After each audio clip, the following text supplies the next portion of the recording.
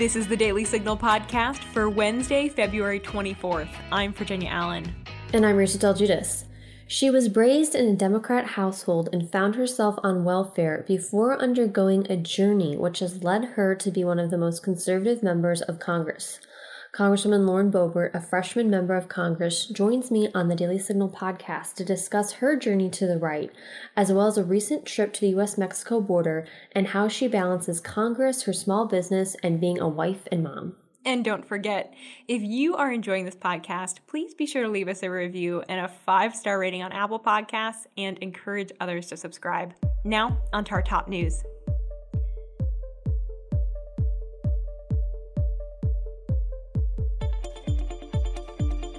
Security officials testified before the Senate Homeland Security and Government Affairs Committee on Tuesday and said they believe the riot at the Capitol on January 6th was a coordinated attack. Former U.S. Capitol Police Chief Stephen Sund explained to the Senate committee why he believes the insurrection can be classified as a coordinated attack per WUSA 9. The events I witnessed on January 6th was the worst attack on law enforcement and our democracy that I have seen in my entire career. I witnessed insurgents beating police officers with fists, pipes, sticks, bats, metal barricades, and flagpoles. These criminals came prepared for war. They came with their own radio system to coordinate the attack and climbing gear and other equipment to defeat the Capitol's security features. I am sickened by what I witnessed that day. Our officers fought valiantly, using batons, shields, chemical munitions, and pepper ball guns to hold back the attackers. Capitol Police and responding law enforcement agencies showed tremendous restraint by not using their firearms, which would have likely led to a more chaotic situation and a possible mass casualty incident. No civilian law enforcement agency, to include the United States Capitol Police, is trained or equipped to repel an insurrection of thousands of individuals focused on breaching a building at all costs. I am extremely proud and appreciative of the Capitol Police officers, the Metropolitan Police Department, and the other law enforcement agencies that came to our assistance. A clear lack of accurate and complete intelligence across several federal agencies contributed to this event, and not poor planning by the United States Capitol Police. Sund went on to say that while some violence was anticipated on January 6th, none of the intelligence the Capitol Police received indicated the violence would be nearly as severe as it was. Former Senate Sergeant-at-Arms Michael Sturgeon and former House Sergeant-at-Arms Paul Irving, as well as Metropolitan Police Department Acting Chief Robert Conti, also testified at the hearing and echoed Sund's conclusion that the events at the Capitol appear to have been a coordinated violent effort. Republican senators grilled President Joe Biden's nominee for Secretary of Health and Human Services, Xavier Becerra, on his vote against banning partial birth abortion. Here is his exchange with Utah Republican Senator Mitt Romney via the Susan B. Anthony list. There's a division in our country with regards to the issue of abortion, of course, as you know, and mainstream Republicans or Democrats disagree. But most people agree that partial birth abortion is awful. You voted against a ban on partial birth abortion. Why? So, Senator, here, I understand that people have different deeply held beliefs on this issue, and I respect that. I have worked, as I've mentioned, for decades trying to protect the health of men and women, young and old. And as Attorney General, my job has been to follow the law and make sure others are following the law. And I'm also sitting in front of a high-risk OBGYN who, for several decades, had the work of protecting the health of women and a future baby. And so I will tell you that when I come to these issues, I understand that we may not always agree on where to go, but I think we can find some common ground on these issues because everyone wants to make sure that if you have an opportunity, you're going to live a healthy life. And I will tell you that I hope to be able to work with you and others to reach that common ground on so many different issues. I think we can reach common ground on many issues, but on partial birth abortion, it sounds like we're not going to reach common ground there. Here's another exchange Indiana Senator Mike Braun had with Becerra on taxpayer funding of abortion via Senator Mike Braun. When you're if you're, get through the proceedings intact and you are the HHS secretary, you're going to be representing everyone. And this is a very succinct question to the point. Will you commit to not using taxpayer money to fund abortions and abortion providers? Senator, if I first can start by saying thank you very much for the lengthy conversation we had. I definitely appreciate it. And while we probably will not agree on all the issues, I can say to you that we will definitely follow the law when it comes to the use of federal resources. And so I can make that commitment that we will follow the law. Not really the particular answer I was looking for, but I'll take that because I want to move on to the next question. The Senate confirmed Linda Thomas Greenfield to the position of ambassador to the United Nations on Tuesday. The confirmation vote was 78-20. Thomas Greenfield is not viewed as a highly controversial appointment, having previously served in both the George W. Bush administration and the Obama administration. She was questioned during her confirmation hearing by Republicans about a speech she gave in 2019 at the Chinese state-funded Confucius Institute at Savannah State University. She called the speech a huge mistake and added that, truthfully, I wish I had not accepted the specific invitation. The state of California will be giving coronavirus relief to illegal immigrants as part of their $7.6 billion coronavirus relief package. The bill allocates $5.7 million payments of $600 each to those making less than $30,000 a year, $2.1 billion in grants for small businesses, $565,000 payments to those who did not receive the federal government's previous $1,200 stimulus checks, and 15,000 checks will be funneled into the Cash Assistance Program for immigrants, per the Washington Examiner. Now stay tuned for my conversation with Congresswoman Lauren Boebert on her journey to the right.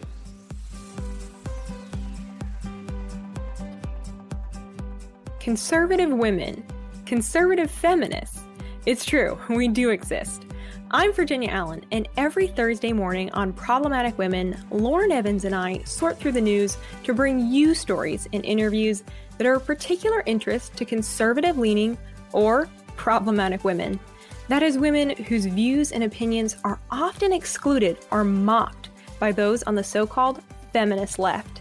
We talk about everything from pop culture to policy and politics. Search for Problematic Women wherever you get your podcasts.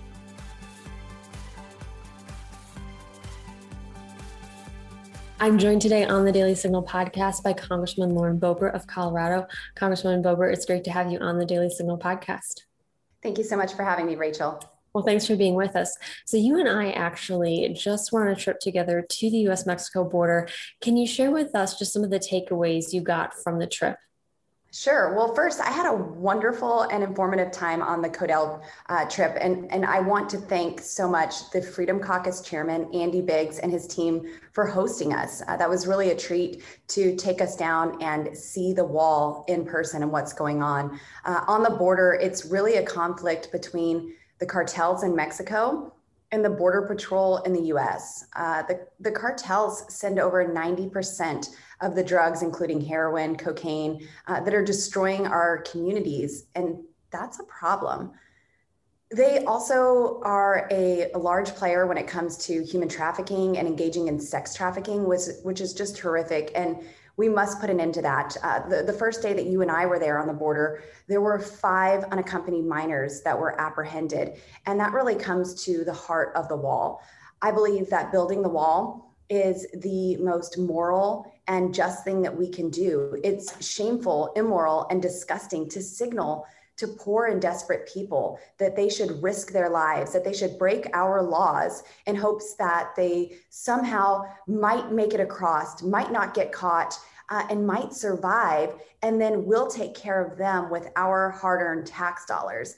I mean, we could just look to California and see how that's working for them. We need a secure border. The Border Patrol officers that you and I met with want the wall. And under this new administration, construction has been halted. We saw the 8-foot gaps where there's supposed to be a gate to finish securing the border wall. And those are wide open. And so that's how the cartel can send folks over. Well, something that really stood out to me that I really hadn't been aware of until this trip to the border was how the drug cartels affect schools at the border. And when we were there, we got to see Palominas Elementary School in Cochise County, where they had told us, the law enforcement told us that they really routinely have to put the school on lockdown because the drug cartel traffic that is going by the school. And so I just wanted to ask you, what was your perspective of this? Just seeing, how real this becomes for students at the border. Well, Rachel, we have to ask the question, in what other community in America would this be okay, where schools are on lockdown nearly once a day, and there's constant threats to a school where children are being sent? I certainly would be making changes if that was happening at my children's school. So why is it okay for Arizonans and folks who are along the border to have to put their children in harm's way every day? Under President Trump, illegal immigration was the lowest it had been in 17 years. President Trump achieved this because he understood the problem and he addressed it. So far, under President Biden, his actions to protect Americans and secure the border have been to ban federal government from using the term illegal alien. That doesn't protect our children in schools. It's almost laughable, but what's not a laughing matter is the increase of illegal drugs and human trafficking that will occur when the current president isn't willing to address the crisis on our southern border. And unfortunately, it's our children who are harmed by that, and it's the children who are being sent across the border, just like you and I saw that day. Well, you're a freshman member of Congress, and I want to talk a little bit more about why you ran. Before you get there, though, you have your own restaurant, Shooter's Grill. Can you tell us a little bit about that? Sure. I opened my restaurant nearly 8 years ago. 8 years ago, I was in the process of opening this restaurant that the city officials told me I shouldn't open. They said, our restaurants are failing right now. There's a lot of work that needs done to your building, but we don't think that it's going to be worth it for you to invest in this restaurant and open up right now. And I wanted to help my community. And so I said, I've prayed about this. I believe that we can be successful. And God said, whatever I put my hand to will be prosperous. And if I commit my actions to him, then they'll succeed. And so we went ahead with faith that if we just took that step, it would be successful and we would be able to help community members. We named our restaurant Shooter's Grill because we're in the only city in America named after a gun, Rifle, Colorado. But we just wanted to serve people with excellence. We wanted to connect with people. We wanted to create opportunities for people in our community. And shortly after we opened our restaurant, there was an altercation that changed the entire outlook of our restaurant. There was a man who was unfortunately beat to death outside of my restaurant. He lost his life from this altercation. And I immediately needed a way to protect the people that were around me. And so I took advantage of Colorado's open carry laws and I began to open carry in my restaurant. Soon after that, my waitresses began to carry guns in the restaurant. And before we knew it, Nightline 2020 was in our restaurant doing a story and Shooter's Grill was being called the safest restaurant in America. Wow. So what has it been like being a female entrepreneur? You mentioned the pushback you got from the city, but now that you've had this, restaurant under your belt for quite a while now, what has it been like looking back on, where you started from to where you're at right now? It's been an amazing journey. I have met with people that I would have never had the opportunity to meet. I've experienced so many different things with people who have come in from all across the world. They want to see the waitresses with guns, but they leave with a real experience. They come in empty and we fill them up. And, it just shows that in America, this truly is the land of opportunity. It's not the land of guaranteed outcome, but we have an opportunity to put our hand to something and be successful. I was raised in a Democrat household. I was stuck under failed policies that put us into a cycle of poverty with no incentive to get out. At 11 years old, I stood in bread lines. I waited for government cheese, and that's not America's best. At a very young age, when we moved to the western slope of Colorado, I started working and I saw with that first paycheck that I brought home to mom that I can put my hand to something and create wealth. I could do a better job taking care of myself than government ever could. I didn't have a silver spoon in my mouth. I didn't have every privileged blessing coming my way, but I had opportunity because America is exceptional. And I was able to put one foot in front of the other and keep on trying until I was able to have the influence and the connections that I wanted in my community to make many lives better, not just my own. Well, you mentioned that you were raised in a Democrat household and the impact that that first paycheck had. What was that transition like? Or I guess, can you tell us a little bit more about your story from being raised in a Democrat household to now being a conservative member of Congress, a member of the House Freedom Caucus, how that journey progressed? Well, I was being exposed to the truth. I was being exposed that these policies that we lived under weren't the best for anyone in America. And it was just a way for government to have control of our lives. And I mentioned that cycle of poverty. They wanted us stuck in that. My mom just believed that if you go out and try to make it on your own, it will never be enough. And then you will fail everyone around you because government can take care of you better than you can. And I just saw firsthand at 15 years old that wasn't true. I actually left high school, my senior year of high school. I was offered a great position at McDonald's. And I had my first son by then. And I said, I've been on welfare before. I've been stuck in that before. I don't ever want to go back to that. So I took a great job opportunity that was worth more to me than my last 2 months of high school sitting in biology class. And that really changed my life. I had ownership in my position.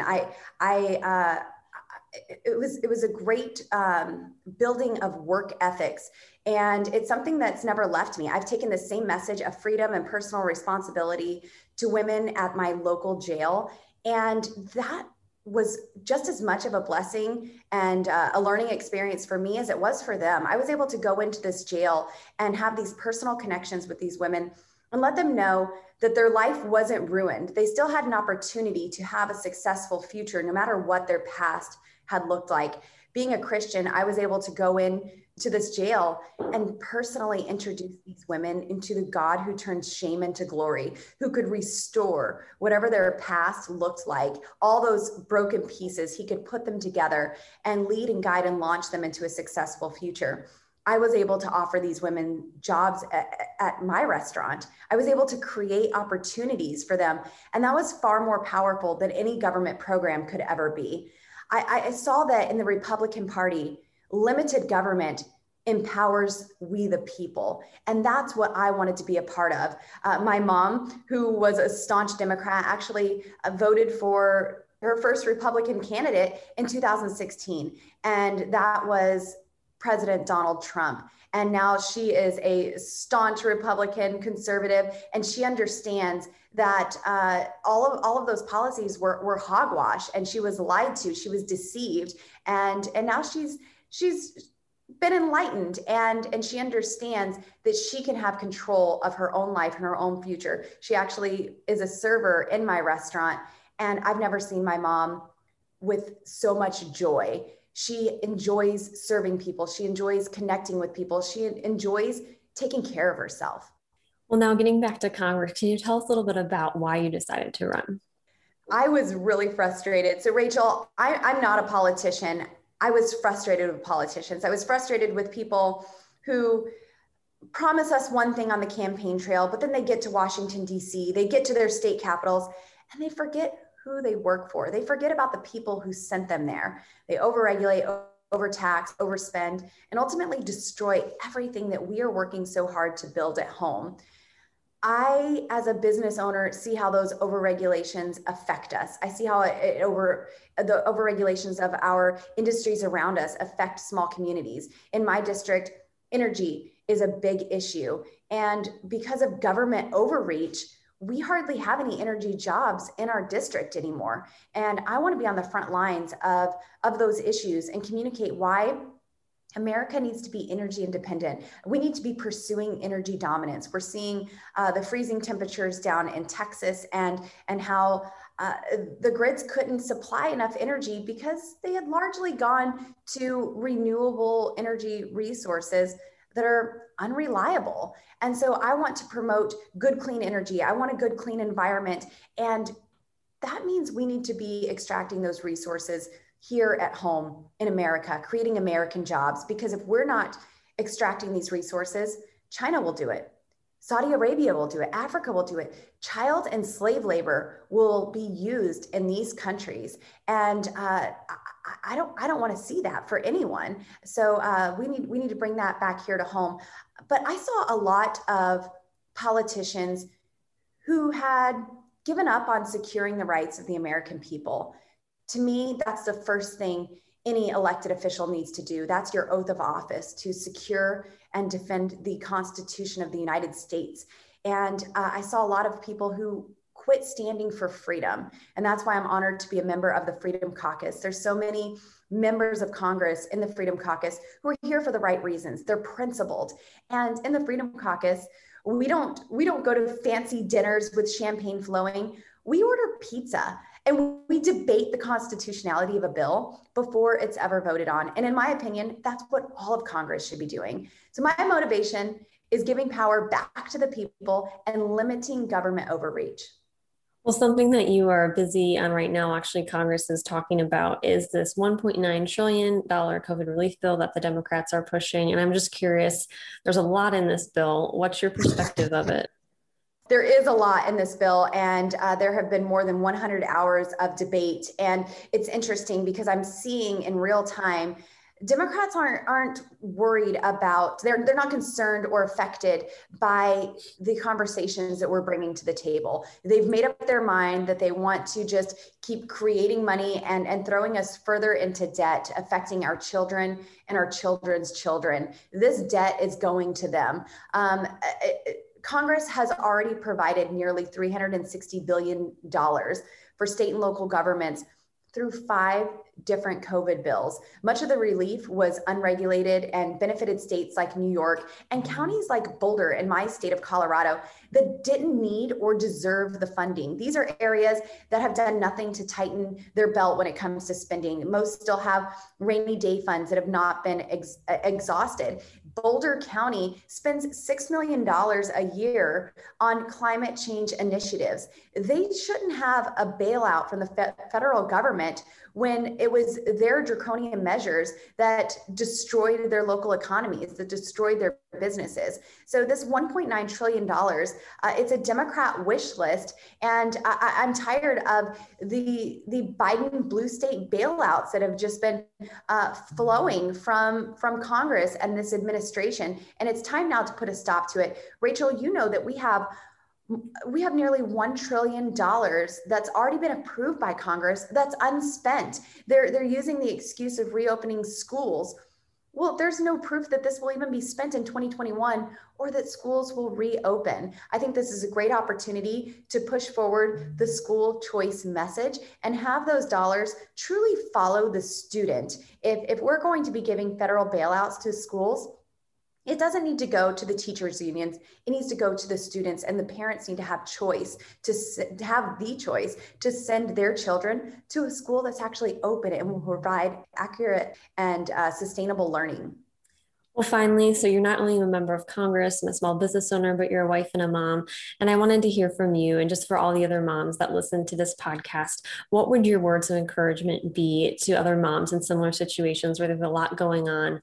What would your advice and then words of encouragement be to them? Well, for me, it was my children that sent me to Washington, D.C. It's their future. And I felt that it was selfish of me to sit at home and just complain about what was going on. So my boys, my 4 boys, they are my motivation. My husband is my rock. And we spend a lot of time on the phone together now, more than we do in person. But I let my children know that their future is worth it. Our country is worth it. And so I encourage everyone to just get involved at whatever level works for you and your family. If that's making phone calls to your representatives, making phone calls to your senators, those calls matter. Those emails and letters, they matter, and they do, at least in my office, they're received, they're seen and responded to. So we hear the messages that are coming in. Get involved in your local governments, the school boards, the city councils. This stuff matters. And this is how we will begin to transform our nation and really get back on course to what our founding fathers intended our country to look like. Pray for our country, and don't be afraid to voice your opinion in the midst of this cancel culture. I, for one, refuse to bow down to the cancel mob, and I am proud to have a voice and be in Washington, D.C., doing exactly what I promised the voters I would do. I would be their voice, representing the issues that matter most to them and standing strong on the principles that they know that I have and they have back at home. So I would just encourage everyone, don't lose hope. Don't give up on America. God certainly hasn't. Well, Congresswoman Boebert, thank you so much for joining us on the Daily Signal podcast. It's been great having you with us. Thanks so much, Rachel. And that'll do it for today's episode. Thanks for listening to the Daily Signal podcast. You can find the Daily Signal podcast on Google Play, Apple Podcasts, Spotify, and iHeartRadio. Please be sure to leave us a review and a 5-star rating on Apple Podcasts and encourage others to subscribe. Thanks again for listening, and we'll be back with you all tomorrow. The Daily Signal podcast is brought to you by more than 500,000 members of the Heritage Foundation. It is executive produced by Kate Trinko and Rachel Del Giudice. Sound design by Lauren Evans, Mark Guiney, and John Popp. For more information, visit dailysignal.com.